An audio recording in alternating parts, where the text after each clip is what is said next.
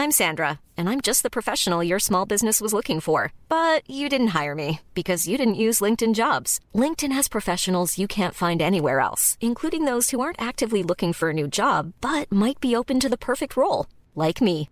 In a given month, over 70% of LinkedIn users don't visit other leading job sites. So if you're not looking on LinkedIn, you'll miss out on great candidates like Sandra. Start hiring professionals like a professional. Post your free job on linkedin.com/spoken today. Hey, Dave. Yeah, Randy. Since we founded Bombas, we've always said our socks, underwear, and T-shirts are super soft. Any new ideas? Maybe sublimely soft. Or disgustingly cozy. Wait, what? I got it. Bombas. Absurdly comfortable essentials for yourself and for those facing homelessness. Because one purchased equals one donated. Wow, did we just write an ad? Yes. Bombas. Big comfort for everyone. Go to bombas.com/ACAST and use code ACAST for 20% off your first purchase. This is Internet Marketing.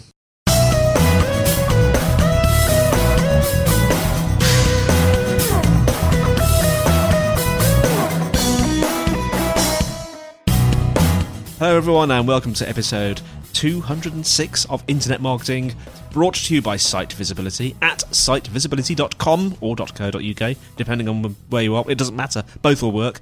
And in today's show we have an interview you did with Natasha Woodford. Tell us a little bit about that, then we'll roll it.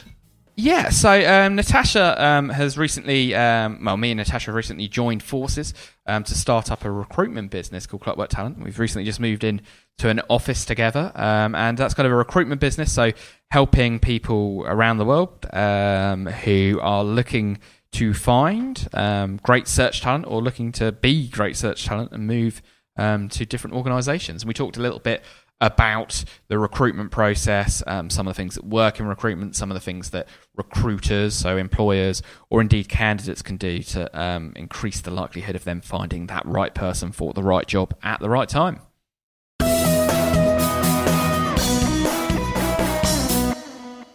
Me and Natasha are going to have a bit of a chat about digital recruitment and a little bit about kind of some of the things that potentially people who are getting involved in changing jobs or hiring people, some of the things they should be thinking about as well. So Natasha, recently you just started working in an office with myself and Charlotte and out at Gatwick. Can you just kind of, I suppose, introduce yourself and talk a little bit about kind of your background and some of the jobs you've done previously and kind of, I suppose, introduce Clockwork Talent a little bit. Is that all right? Yeah, by all means. So Clockwork Talent, we're sharing offices with Brighton SEO here at Gatwick. And I guess, where do we start?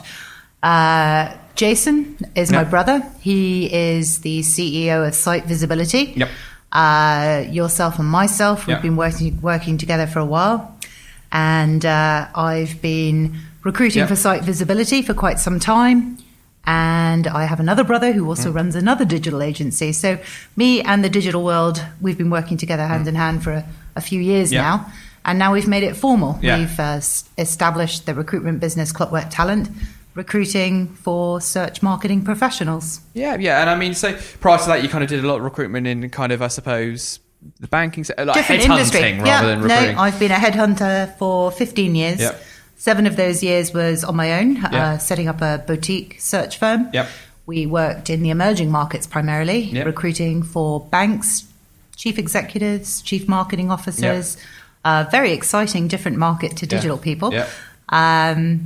But gave me a pretty good foundation from which to recruit from. Yeah, and I mean, I think that's the interesting thing. And one of the things that when we were kind of considering sort of setting up a recruitment business is that, unfortunately, many of the people who are operating in kind of the digital space, the skill that goes into their recruiting is typing into LinkedIn the job title that they have, or maybe typing in the company name of the competitor and just prowling through there and kind of, trying to hit as many people as they possibly can with connection requests, and then just hope that, throwing enough mud at the ball and hoping that someone sticks, which is kind of, I suppose, quite tricky. And I suppose from me being on the employer end of that, it's meant that kind of very frequently we'll get even people who you've briefed, recruiters, sending through completely irrelevant CVs, people who have, who are .NET developers for, copywriter roles, or that's right. People who are copywriter roles for kind of, web development roles and so on. Just searching on the buzzwords, so to speak. Yeah, and not perhaps understanding who. That's right. I'd felt the pain of Jason and yourself recruiting for quite some time. You'd spent a lot of time recruiting, briefing recruiters in the hope that they actually understood what you were looking for. And I guess what I've been able to do is work with you guys and understand how you divide your business, what skill sets are important.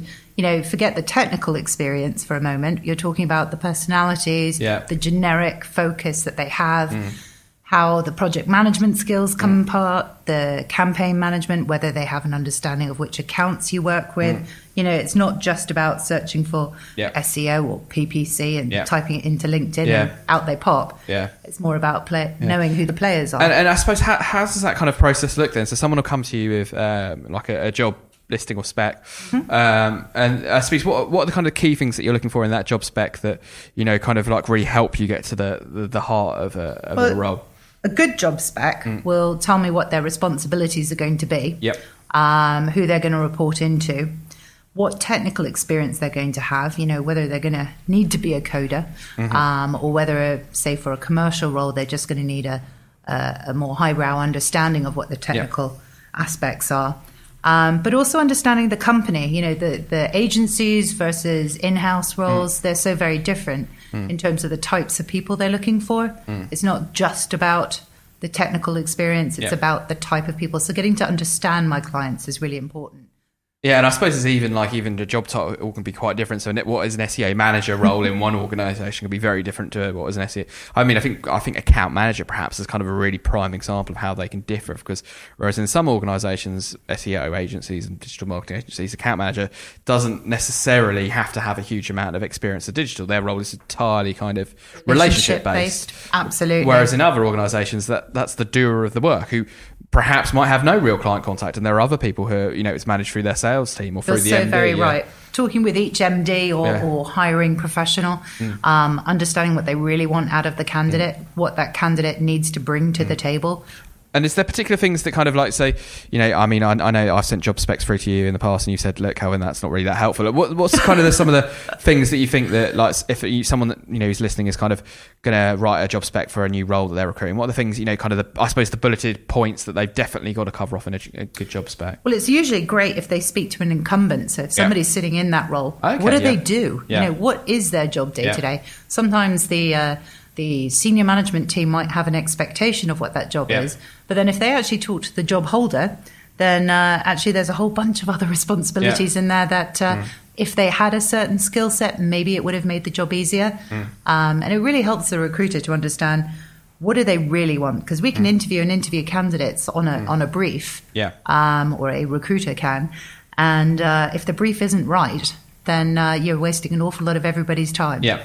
I mean, I think that's the kind of I suppose that's where I think a good recruiter should do, is actually what their job is not just to kind of like have wider contacts, although that is a part of it, or the ability to track people down and have the time to do that. It should be saving the person time, I suppose. So rather than actually having to interview 20 people, or, pre-qualify 40 Hugely CVs. So. I think if you know your customer, I think if you know your hiring manager and the company they work for, then you should be able to make a choice of whoever is available in the market or looking in the market or appropriate to the market, and be able to deliver that one individual and get that one interview and make that one hire. I suppose that's, I mean, I think that's probably, an important one that, like, and I suppose the kind of philosophy that we've started to build in that is that it's better to only put one candidate forward, but they definitely get an interview and ideally definitely get the job, because that's when you make money out of it. But it's better to, rather than put like 5 people forward, maybe they'll take one of them. It's actually it's better for the relationship. It's better for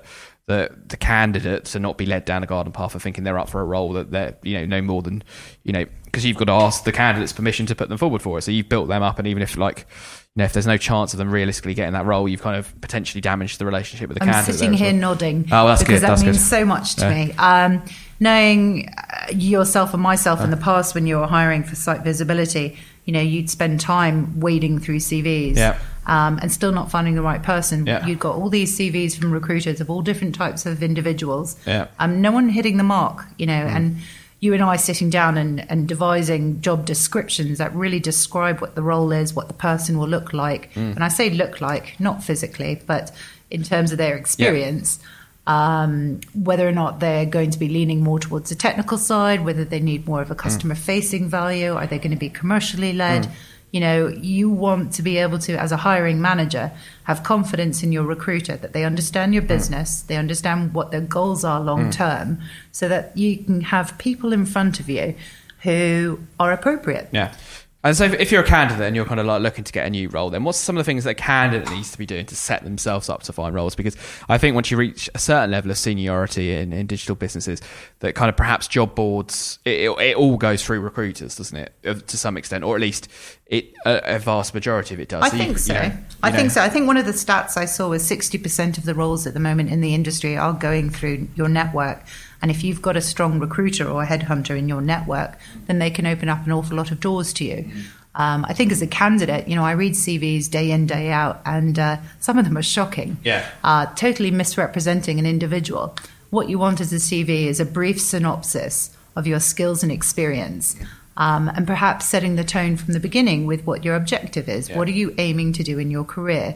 And it will give an employer a pretty good guideline as to whether or not they meet those criteria.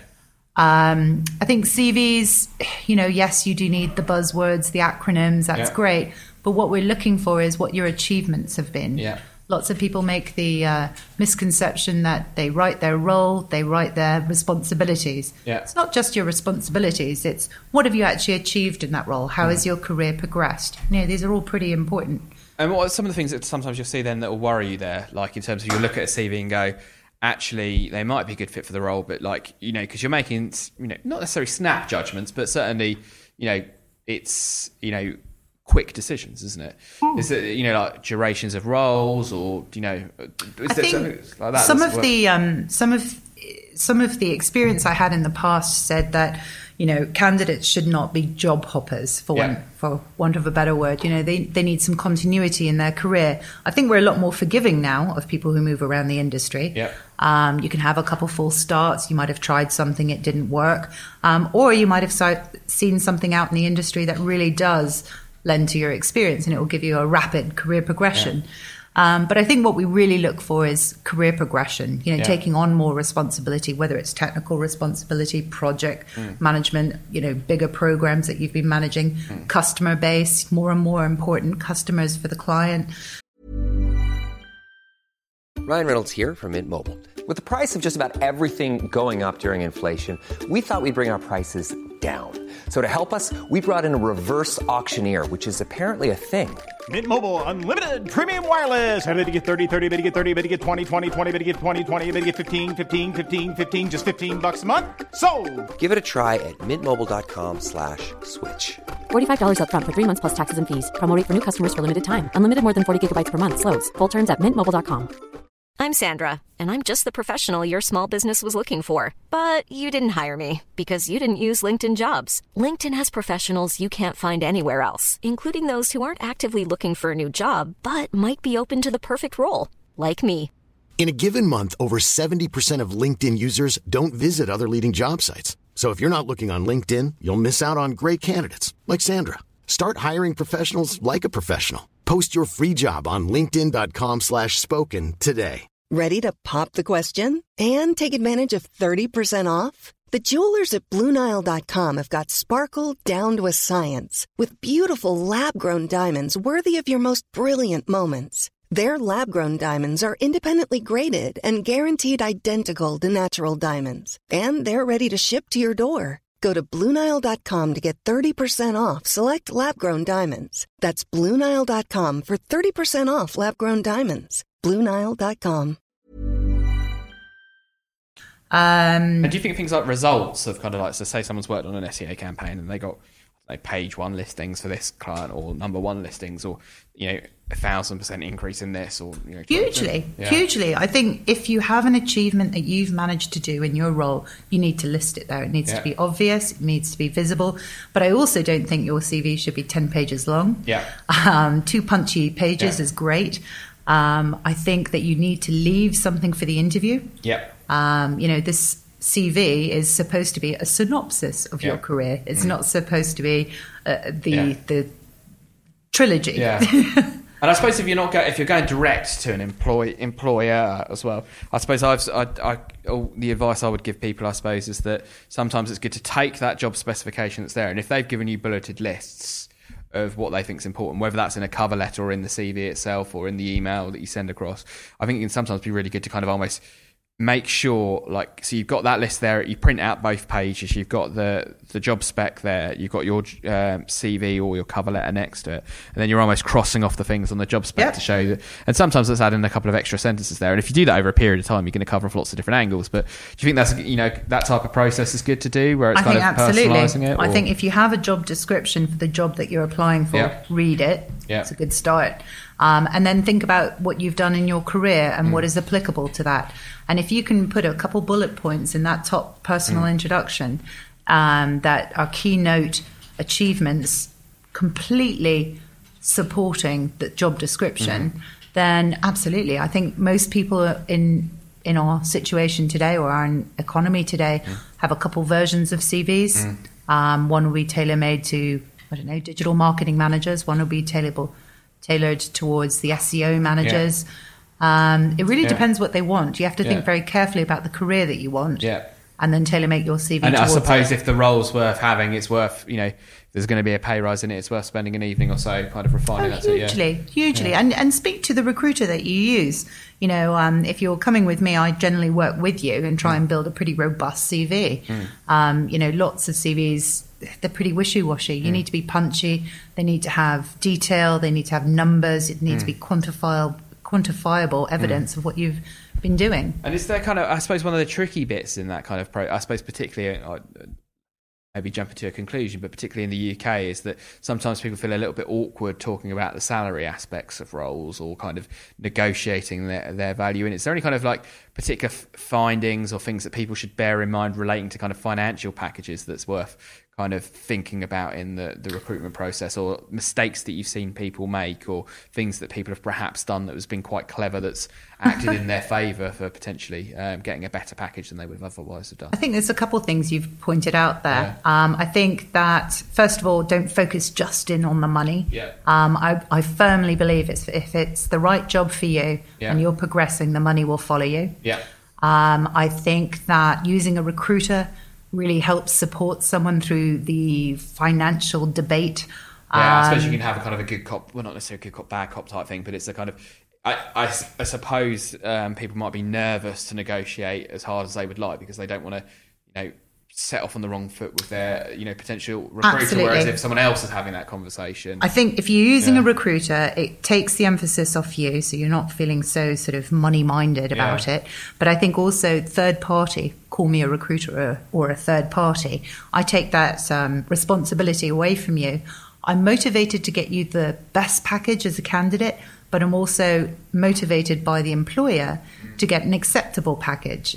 So it literally is playing the middleman and doing the negotiation on your behalf to fit within the employer's budget, but also to get an acceptable proposition to you. Does that happen much? I mean, I suppose in maybe some of those more senior roles where potentially bigger numbers are in play, where there's someone who's kind of, been very, very keen, interviewed very, very well. They've been very, very, very impressed. But when it ultimately came down to some of those numbers and some of those packages where it's all fallen apart on that, or indeed that perhaps went through, but the negotiation maybe set someone off on the wrong foot. Does it happen, or is it actually most cases it's like people come to a mutual? It very rarely breaks down with me in control. We start from the very beginning, understanding what your package is in your current situation. We talk about your expectations. We talk about your flexibility. Everybody has a cost of living they're accustomed to, so we know what your break point is, for want of a better word. And I'm also obviously aware of what my employer's budget is. So I have to find the happy medium between the two. And there's lots of bits and pieces in a remuneration package that can be played with usually. Car allowances, travelling expenses, bonuses, just trying to make that happy medium between the two. One tip I heard recently I thought was a good one was that actually, like, sometimes it can be tricky. Like if there's a salary expectation and someone comes back to you and makes you an offer and that's the salary, it can sometimes be tricky to negotiate up from there, right? Because that's the offer. I mean, absolutely. But then what you could maybe do is kind of say, well, actually, it's got 20 days holiday. Could I have 22 days holiday or something like that? That actually does have a kind of financial benefit, right? Because you're gaining. You're not having to work. Absolutely. But remember, there are limitations, and as the recruiter or the middleman, I know what those limitations are. So I'll be guiding you all the way through that process.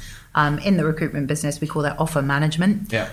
So when a candidate is offered a job, both the employer and the employee will, through me pretty much know where the package is coming down to. So it's very rare that a hire or an offer will fall apart because of the money. Yeah. I mean, I think that's one thing that does frustrate me, because there's kind of a couple of angles. So I'm working with Natasha on Clockwork Talents, that's clockworktalent.com, which is this recruitment business, but that sort of spun out to a certain extent from a job board that we launched off the back of Brighton SEO. It was originally the Brighton SEO jobs board, but now is jobsinsearchmarketing.com. And one of the things we tried to do there is that I'm kind of very adamant about is that I think job adverts should have the salary on them, because I know that, like, if I were looking around and it's something says it's competitive, well, competitive might mean it's, 10, 20, 30, 40% less than what you're currently on, which would perhaps not make any sense to move for. But equally, it could be 2-3 times what you're currently getting paid. So therefore, the expectation of someone who's getting paid double your salary is, you might not be the because like we said, that an SEA manager can mean a completely different thing, or even a heads of departments in some agencies get paid one amount, and in another department get paid 4 times that. And with that 4 times more pay comes 4 times more responsibility that the person, if they knew the salary, wouldn't necessarily put themselves forward for. So you get that, but then I think, well, actually the problem is no one ever puts them down, so just no one applies, right? Because you don't know if it's up or down or low or... It's a tricky one. I think that's something that's happened over the years, because recruiters try to attract many people into the job. You don't want to limit it by saying it's 80 grand and this little guy on 20 grand is desperate for the job, and he won't apply because, quite frankly, 80 grand's far out of his possibility. But on the flip side of that, if you say it's a 30 grand post and somebody who's on 60 grand says, well, I don't want that job, it's only worth half of what I'm on now. However, what if the employer has 2 roles, and so he knows he can offer a competitive package, he has the budget, he doesn't want to put a number down because he thinks he's limiting who's coming to that role. But on the flip side of that, I believe in honesty. I believe in being upfront. I believe in being quite candid. So with my roles, I'm pretty happy to put a salary benchmark on it, but know that there's a bit of flexibility around it. I mean, and I think the range is a good way of doing that, isn't it? Because it's like, yes, they're, that if they're looking for someone, who's on 20k, then that's, they're not going to be able to find 40, are they? But like, if they're looking for someone on 35, they might find 37 and a half, But remember, Kelvin, they might be hiring 2 different levels. Yeah. If so, maybe we'll put 2 jobs up. Yeah. Very true, very true. So, I mean, I think there's some, interesting insights there, and I think it's one of these challenges that's really facing the digital sector, particularly search in the UK, and that's kind of why we've kind of begun this process of helping SV and other agencies and other in-house teams and other candidates find those roles. But it really does feel that there's kind of there's certainly a skill shortage to some extent, where there's not enough good people to go around, but there's also kind of an inefficiency of perhaps some elements of the recruitment process that doesn't really do anyone any favours, if you know what I mean. So it's like kind of really vague job descriptions that don't really help the employer find anyone or find candidates to go for them, or indeed recruiters here perhaps misrepresenting candidates and therefore damaging their likelihood of getting that role as well. So it's just our own little sort of step really to make recruitment a little bit more trustworthy, a little bit more decent, and hopefully benefit everyone by saving everyone a bit of time and putting themselves in the right place. Absolutely. I've really enjoyed this, Kelvin, because it's interesting for me as a recruiter all my life, working with you, Jason, and other agencies out in the industry. I can feel your pain. I can hear your pain. What I actually enjoy doing is putting together some sort of personal solutions that can help your life a little bit easier in the recruitment way. Cool. Well, thanks very much for that, Natasha. And thanks for sharing your experience there. And I think it's a stage and a question and a challenge that everyone has to go through in their career at some stage or other. Hopefully there's been some advice that will help people who are either looking to recruit people or make the move themselves. Thank you very much. That was an interesting interview, and it's interesting to see things from the perspective of someone recruiting, because we don't often do it that way, do we, Kelvin? Yeah, I mean, I think in my case, I've always either been doing the recruiting or being recruited. So, from the employer side of things, and it's kind of, I think, sitting in the same office with and working with Natasha has made me appreciate kind of some of the real hard work that goes into, navigating that process and the potential complexity that goes into that. So yeah, it's not quite as easy as I thought it perhaps was, where it was just kind of, bunging a bunch of stuff into LinkedIn and kind of, email a bunch of people. There's a lot more kind of selective placement and kind of understanding of the job and of the candidate. That I think makes a big difference really in terms of, placing the right people in the right roles. Fantastic. Okay, sitevisibility.co.uk/IM podcast is the place to be if you want to see us on the web.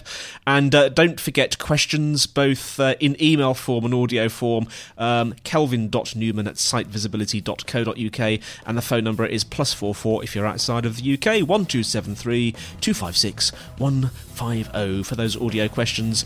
And also check us out on iTunes, and please leave reviews and ratings, because we love that, don't we, Kelvin? We do. And we'll see you next time on Internet Marketing, brought to you by Site Visibility. Bye. Goodbye. See you later.